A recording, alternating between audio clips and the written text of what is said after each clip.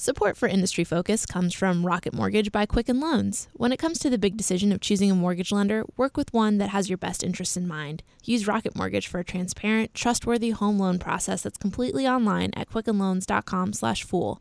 That's quickenloans.com/fool. Hello, everyone. Welcome to Industry Focus, the podcast that dives into a different sector of the stock market every day. You're listening to the Financials Edition, taped today on Monday, March 20th, 2017. My name is Gabby LaPera, and joining me on Skype is Jordan Wathen, our financial specialist at The Motley Fool. Hey, Jordan, how's it going?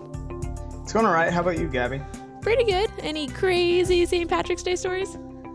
No, I saved those for last week. We had a pub crawl. The largest in the United States is actually in Charlotte, and I went last week. So this week I stayed in and just took it easy. Fair enough. I know that our producer Austin says that he had a tiny headache on Saturday. So today is Mailbag Day. We are answering 4 listener questions that have been sent to the show. If you'd like to have your question answered on a future show, please email us at industryfocus@fool.com. Our first question comes from Rob. He writes, "Recently, I have been reading about equal weight index funds as compared to the standard capital weighted funds. Examples, RSP versus SPY. Can you explore these equal weight funds in depth, please?" So why don't we start with explaining what the difference is between those two types of funds? So I think the big difference is that there's really 2 differences, but one of the big ones is that the standard is market cap weighted, as he alluded to, which means that the largest companies make up the largest part of the index. So for something like the S&P 500, the largest holdings, and this is in order, are Apple, Microsoft, and Johnson & Johnson. So 3 out of 500 companies, those 3, make up about 8% of the S&P 500. That's incredible. If you look at an equally weighted index, it means that all those are treated equally. So those 3, instead of making up 8% of the index, would make up about 0.6% of the index. Oh, that makes sense. So that would mean that in equal weighted funds, that smaller cap companies make up a larger percentage of the companies represented. Right. So if you look at it, you would say the big difference between them is that the market cap weighted funds, the standard funds, so to speak, are biased towards the largest stocks, whereas equally weighted funds are more biased towards the smaller stocks. So in a traditional S&P 500 fund, the standard fund, so to speak, it would invest about 45% of its assets in so-called giant companies or, super large cap companies. An equally weighted fund would only have about 12% of its assets in those kind of companies. So obviously you can see that it's an equally weighted fund is way less reliant on, the big 10 or 20 companies that make up the index. Yeah, and I'm sure there's pros and cons to each, right? Right. So a standard S&P fund, the big difference, the second big difference between these two is the industry difference. So as I said before, the 2 largest components of the S&P 500 are Apple and Microsoft, right? 2 huge tech giants. If you look at an equally weighted index, tech only makes up about 12% of assets, but in a standard S&P 500 fund, it makes up about 18% of assets. So there's a size difference, and then there's also, the industry difference between the 2 funds. Yeah, so maybe if you're looking to be really heavily invested in tech and really big companies, the standard market cap weighted one might be for you. But if you're looking to be a little bit more diverse in your interest, maybe the equally weighted one is for you.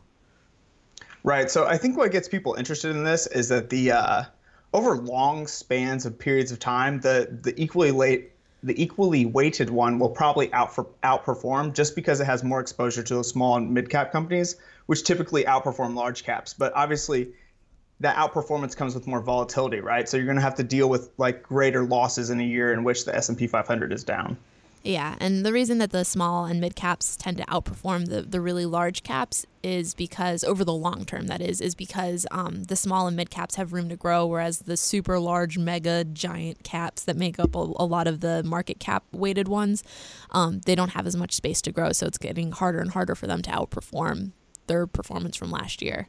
Right. So just look at Apple, for example. If you look at Apple by assets, a lot of it's just cash. And obviously cash isn't going to beat stocks in the long haul. So intuitively, it makes sense that these largest companies that derive a lot of their value from earnings years ago aren't going to outperform the companies that will outperform on the basis of earnings going forward. Definitely. So this is a quick follow-up question that I'm actually asking And it's more just things that I think that you should know when you're looking at index funds. What are the most important things to look at when you're reviewing a fund?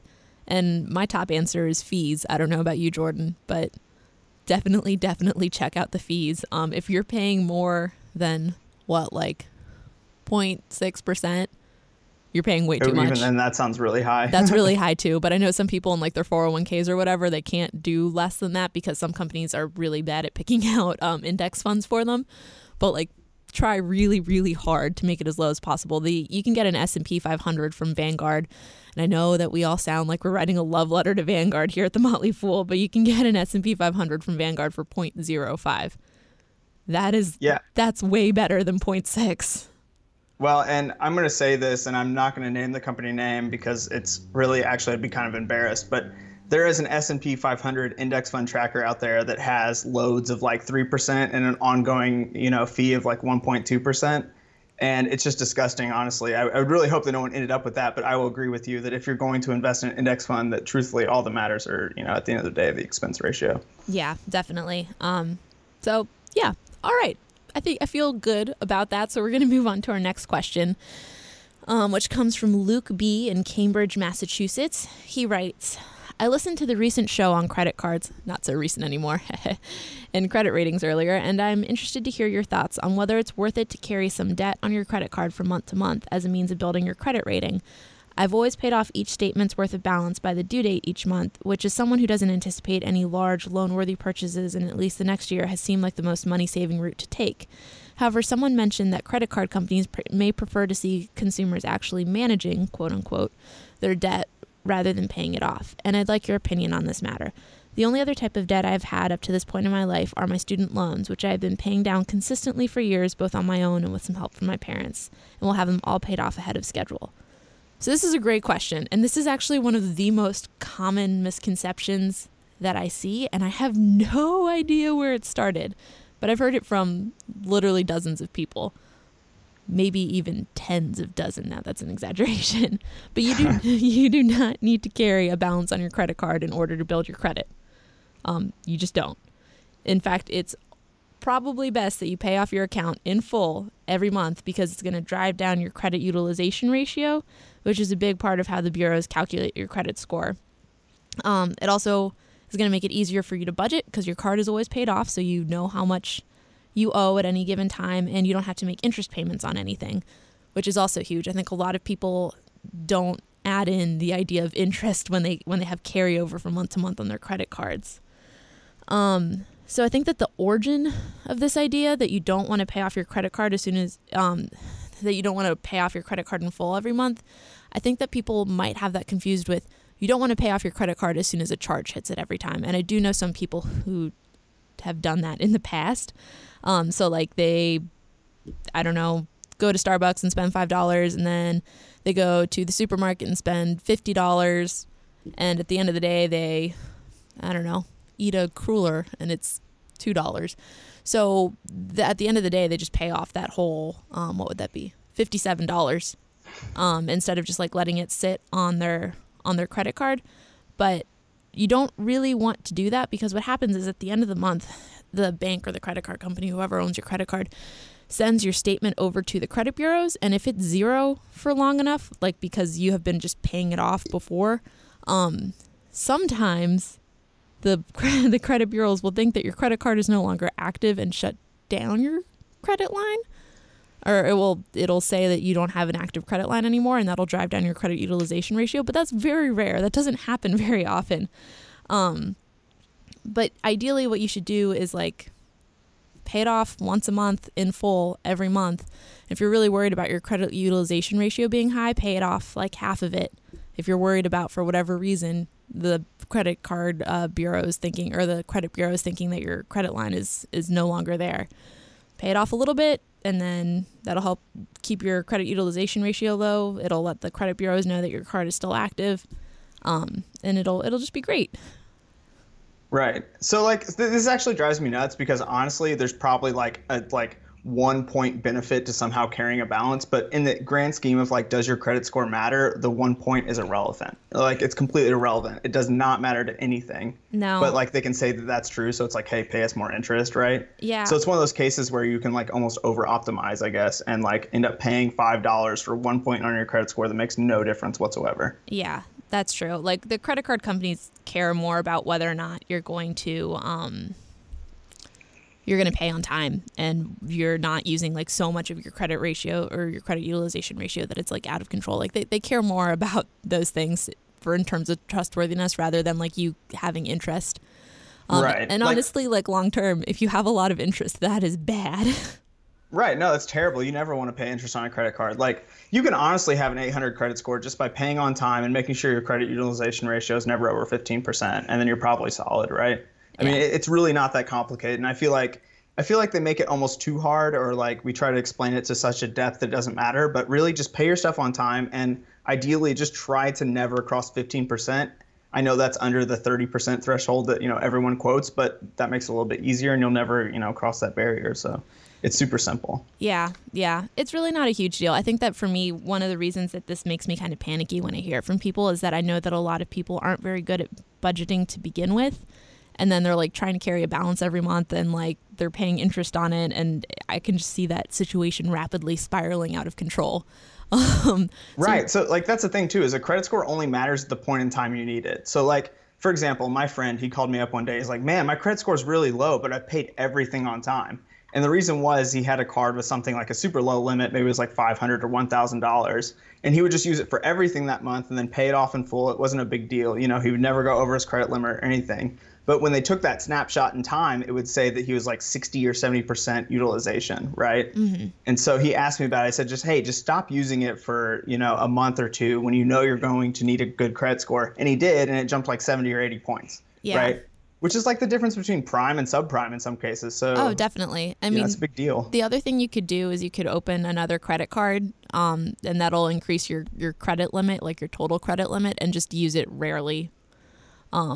So, I mean, there's definitely multiple ways to play the system. And technically, like, yes, opening a credit card will make your credit score dip, but it's only by like a couple points for like a few months, and then it'll go right back up because your credit utilization, like the total amount of credit you have, is much higher.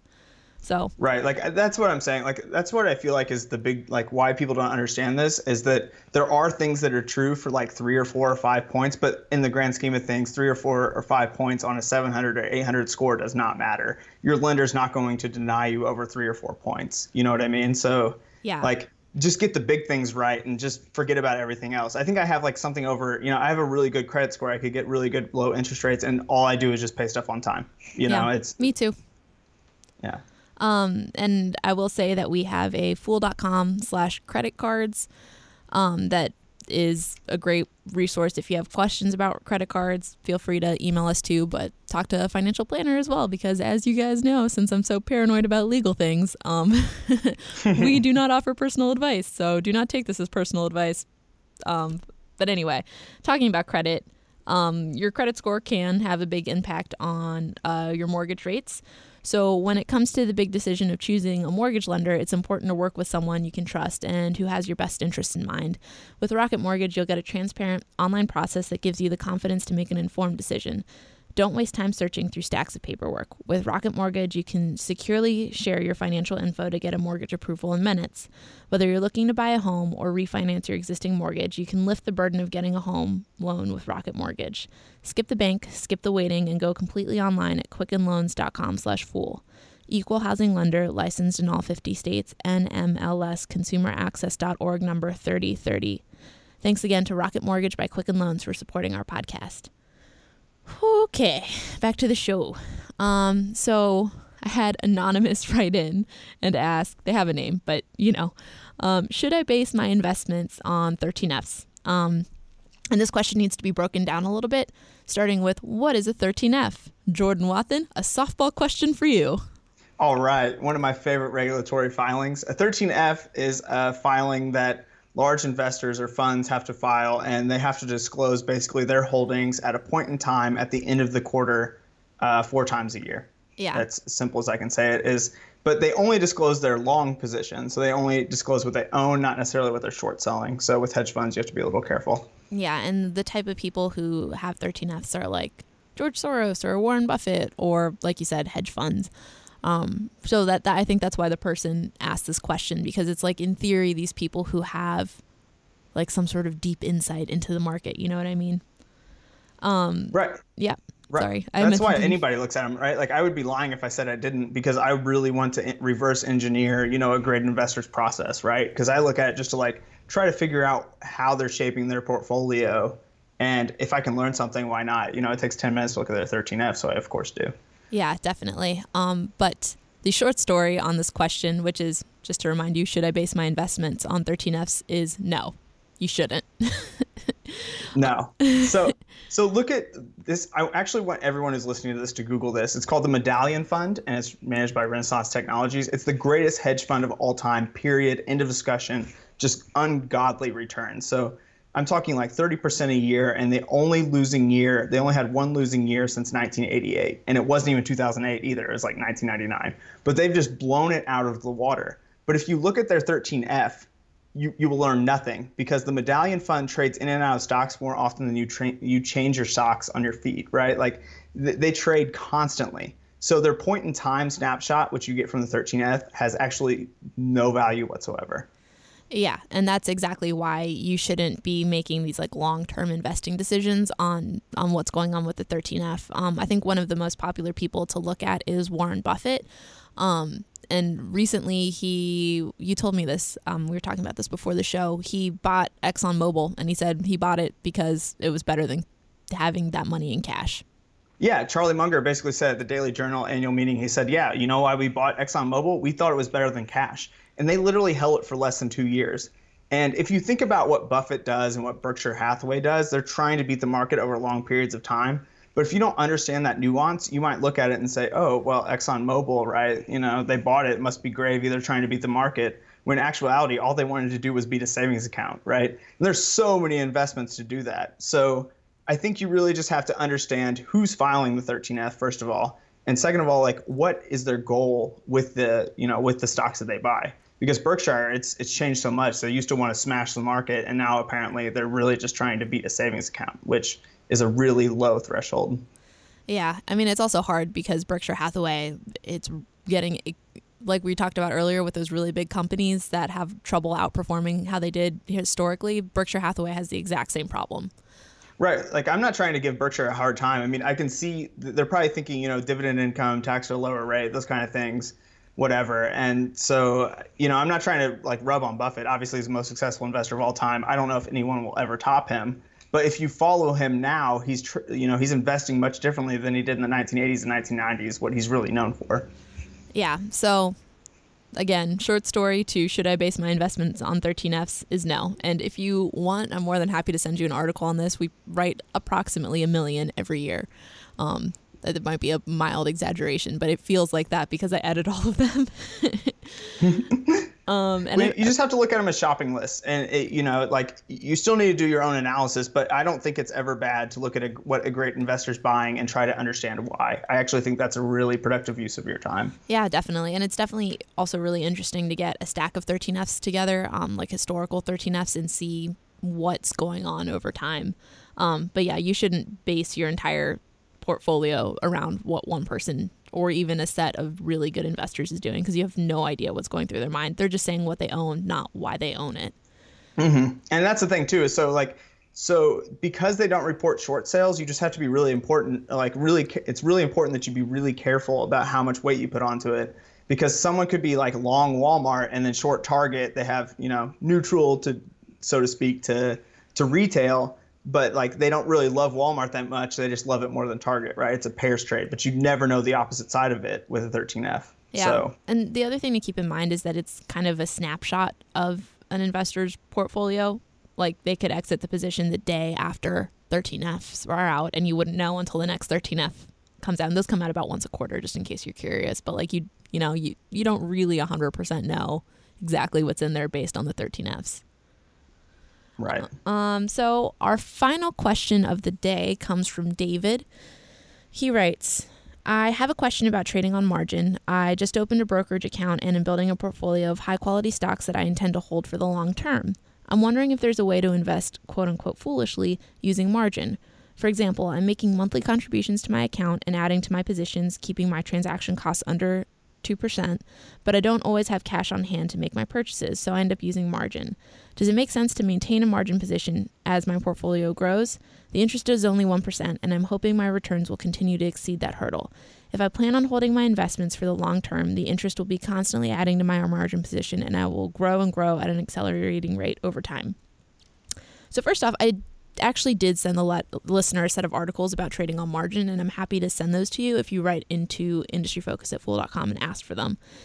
So Jordan, I know that you and I have very similar risk-averse personalities, and I'm going to say what I said to this guy, which is that I cannot give you personal advice.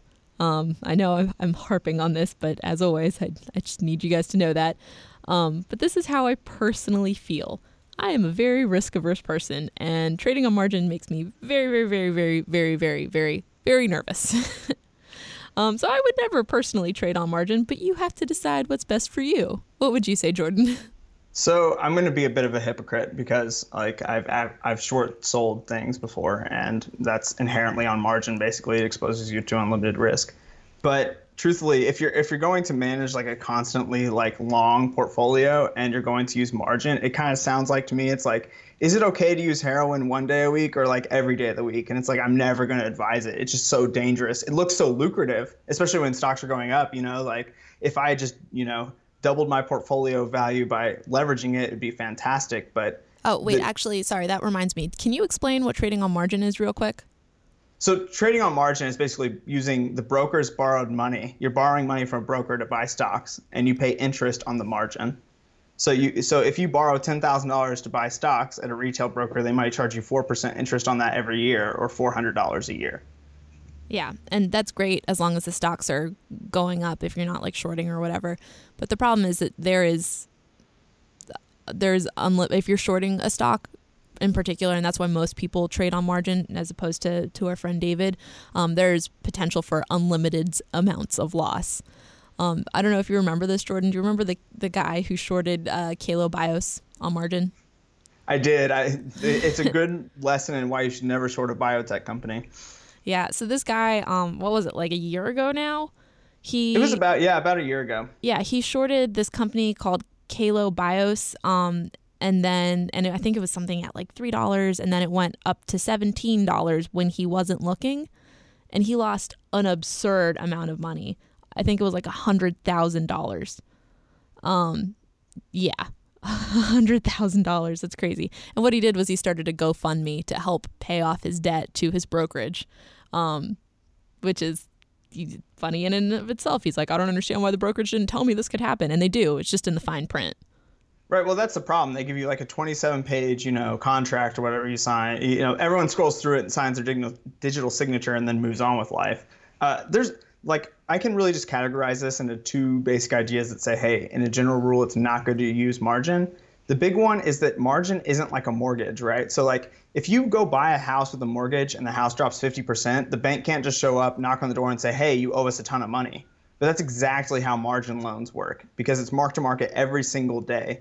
If the stock you buy with margin goes down, you have to come up with money or you have to close it out. You might have to sell at a price you would never dream of selling a stock at, which is like the number one, oopsie, don't want to be part of that. Yeah. And then the second one is that you're paying so much in general to borrow money from a broker that you're giving up a lot of the upside, but the downside is still 100% yours. If the stock moves against you, that's all your loss. If it moves up, and that's gravy, you're still paying interest, right? So you've got a scenario where you get less than 100% of the upside and 100% of the downside. It's not a great deal, just conceptually. Yeah, definitely. And one of the things about, so there's a difference between shorting, which you do on margin, and just like investing on margin. I just want to make that clear for listeners. But when a stock loses out the most you can lose is 100% if you're just trading like normally. Like I said, if you're shorting, you can lose way more than that. But if you're trading on margin, like you're still kind of on the hook for the amount of money that you've borrowed. plus whatever you've lost in the stock itself. And I wanted to follow up on how that turned out for the listener who emailed me. And I know that when we first talked about this, you're like, man, 1%, like that is really cheap for trading on margin. Mm-hmm. But he wrote back after I responded and told me that he had misread the fine print on the margin interest rate. He thought it was 1%, but it was actually 1% above the base rate of 8%. And he says, needless to say that I won't be using margin going forward as I'm not confident in exceeding a 9% hurdle rate with my returns. Yeah, no, that's just massive. And truthfully, that's the thing too, is like if you go to any retail broker, I don't think there's a single one, even at $3 million of account equity, that'll give you money at 1%. They just won't. I mean, benchmark interest rates like 0.5%. Why lend to Joe Blow on margin? You just don't. So that's the thing. It's like it's really hard to beat the benchmark at most retail brokers. So in either way, it doesn't matter. Even if you didn't have to, I would just say, you know what, it's okay. You can leave a little money off the table to not expose yourself to such massive losses too. Yeah, definitely. So I'm not surprised that we have fairly similar feelings on this concept. Do you have anything else you want to say about any of the questions that listeners asked, or just general life advice?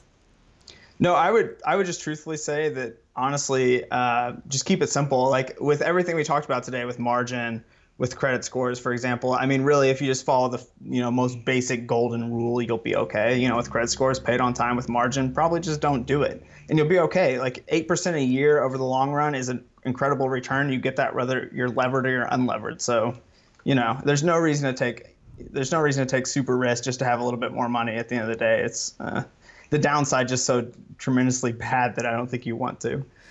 Definitely. My life advice is actually not related to financials. It's don't mix bleach and ammonia when you're cleaning stuff. I had a friend almost kill themselves this weekend by doing that, by trying to clean their bathroom.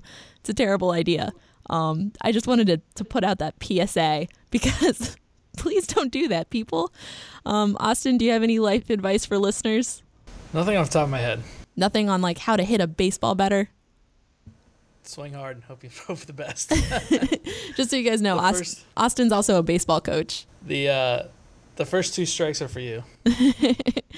All right. I think that's it. Enough shenanigans. Let us know if you have any questions by emailing us at industryfocus@fool.com. As usual, people on the program may have interest in the stocks they talk about, and the Motley Fool may have recommendations for or against, so don't buy or sell stocks based solely on what you hear. Contact us at industryfocus@fool.com or by tweeting us at MFIndustryFocus. We love answering your questions, but we can only answer them if you ask them. So email us. Thank you to Austin Morgan, baseball coach extraordinaire, and today's Totally Awesome producer. And thank you to y'all for joining us. Everyone have a great week.